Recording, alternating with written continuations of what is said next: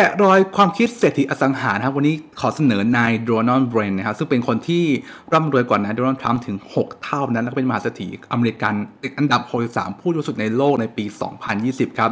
ความคิดจะเป็นยังไงมุมมองในการลงทุนอสังหาเขาจะเป็นอะไรบ้างเนี่ยเดี๋ยวคลิปจะมาเล่าให้ฟังนะครับสวัสดีทุกคนนะครับผมคิงครับในคลิปจะพูดถึงนายโดนัลด์เบรนนะครับซึ่งเป็นหนึ่งในมหาเศรษฐีที่รวยสุดในอเมริกานะครับที่ทำธุรกิจเกี่ยวกับอสังหาริมทรัพย์โดยเฉพาะนะครับมีความรวยกว่าโดนัลด์ทรัมป์ถึง6เท่านะฮะซึ่งมูลค่าที่ประมาณ 17,000 ล้านเหรียญสหรัฐทำให้เขาติดอันดับ63บุคคลที่รวยสุดในโลกนะครับในปี2020นี้ครับซึ่งถิ่นที่เป็นจุดสิงสถิตของนายโดนัลด์เบรนเนี่ยนะครับก็คือแถวแคลิฟอร์เนียครับ Southern California คือแคลิฟอร์เนียตอนล่างนั่นเองนะฮะซึ่งมีพื้นที่รวมกว่า115ล้านตารางฟุตนะครับและแอบข้ามไปฝั่งไปถือหุ้นในตึกที่ชื่อว่าเมดไลน์นะครับเป็นอาคารทำงานสูงกว่า59ชั้นและสร้างมากว่า50ปีในแมนฮัตตันในมหานครนิวยอร์กอีกด้วยนะครับและในปี2014เนี่ยก็ได้ซื้อตึกรอบฟ้าสูง60ชั้นในชิคาโกด้วยครับมูลค่าประมาณ850ล้านดอลลาร์สหรัฐนะครับก็คือเดนเบรนเป็นคนที่แบบ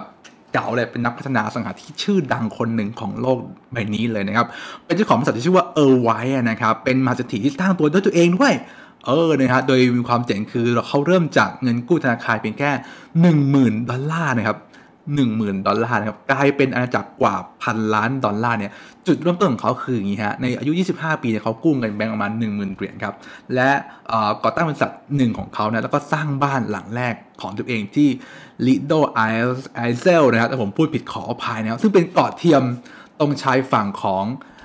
นิวพอร์ตบีชนะครับในแคลิฟอร์เนียนั่นเองครับซึ่งต้นอย่างแล้วในปี1958เนี่ยครับทางอเมริกาหรือทางแคลิฟอร์เนียเนี่ยโอ้โหมันค่อนข้างบูมมากซึ่งตอนนี้จริงแคลิฟอร์เนียเป็นโซนที่แบบราคาสูงมากเช่นเดียวกันนะแต่ว่านายโดนัลด์เบรนเนี่ยคือเริ่มตั้งแต่ในอดีตนะครับและเป็นคนที่สร้างเมืองขึ้นเองจากไม่มีอะไรทำให้เขาเนี่ยทำราคาได้อย่างเติบโตมหาศาลนะครับหลังจากพอพัฒนาโครงการบ้านขายไปเรื่อยในปี1963เนี่ยเขาก็ได้เข้าร่วมกับบริษัทที่ชื่อว่า Mission Vijo นะครับประธานบริษัทได้ออกแบบมาสเตอร์แพลนชุมชนที่อยู่อาศัยขนาดพื้นที่นะครับ10,000 เอเคอร์นะฮะหรือประมาณ44 ตารางกิโลเมตรนะครับซึ่งเป็นโครงการใหญ่สุดของเขาเวลานั้นนะครับในเมืองมิชชั่นวีโจรัฐแคลิฟอร์เนียครับคุณจะเห็นเพราะว่าเขาเนี่ยเป็นคนที่ชอบพัฒนาโครงการขนาดใหญ่นะครับและแบบมีพื้นที่ที่เยอะมากและสร้างเป็นเมืองหนึ่งเลยนะครับก็ทำกำไรได้ค่อนข้างมหาศาลนะครับในปี1970เนี่ยครับได้มีบริษัทที่ชื่อว่า International Paper นะได้ขอซื้อบริษัทของเบรนในราคา34 ล้านเหรียญนะครับแต่พอ2ปีที่ผ่านมาเนี่ยครับอสังหามันก็ค่อนข้างตกต่ำเนาะก็เลยทำให้เขาเนี่ยซื้อกลับมาได้เพียงแค่22 ล้านเหรียญนะครับถือว่ากำไรประมาณเท่าไหร่นะ30 กว่าเปอร์เซ็นต์นะครับซึ่งจุดที่เติบโตจุดหนึ่งของนายโดนัลด์เบรนเนี่ยในปี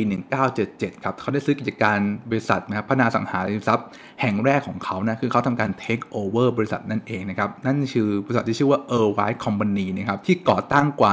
150 ปีที่แล้วคือเป็นบริษัทอสังหาดั้งเดิมเก่าแก่และนายโดนัลด์เบรนเนี่ยก็คือเก่าไงนะครับก็เริ่มลงตัวเริ่มพัฒนาเก่งแล้วก็เริ่มแบบทำการกู้ครับซื้อ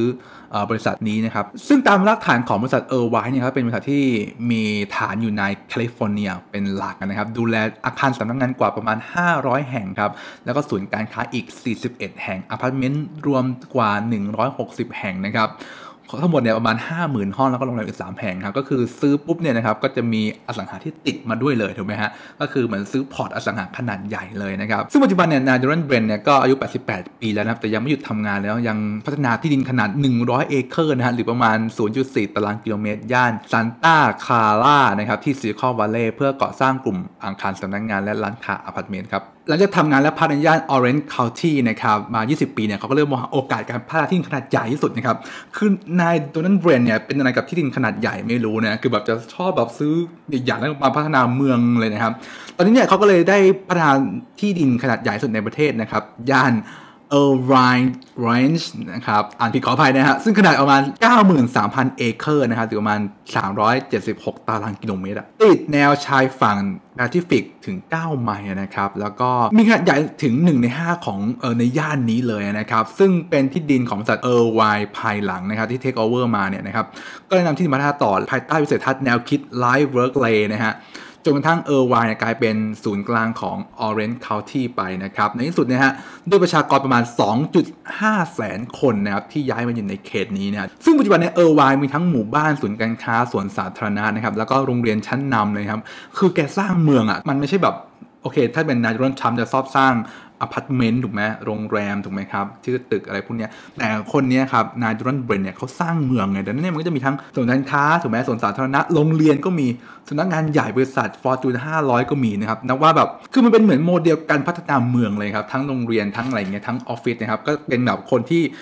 ถูกเอามาเป็นแบบอย่างนะครับในการสร้างพัฒนาเมืองย่านอื่นในที่สุดเลยนะครับต่อไปเรามาเจาะแนวคิดของนายโดนัลด์ เบรนมากนะครับข้อที่1ครับนั่นคือเน้นถืออสังหาริมทรัพย์ระยะยาวครับและหลีกเลี่ยงการทำกำไรนะครับโดนัลด์ เบรนบอกว่าเมื่อคุณถือครองอสังหาระยะยาวเนี่ยคุณจะสามารถสร้างมูลค่าให้สูงขึ้นได้ครับซึ่งโดยธรรมชาติของอสังหาเนี่ยยังไงก็ราคาก็ขึ้นอยู่แล้วนั่นจากหลายมุมมองอาจจะเป็นทางด้านของเงินเฟ้อนะครับอาจจะเป็นในมุมของอะไรดีมานความต้องการนะและนายโดนัลด์ เบรนเนี่ยเขาไม่ใช่สร้างแค่ตึกไงเขาสร้างเมืองนะครับ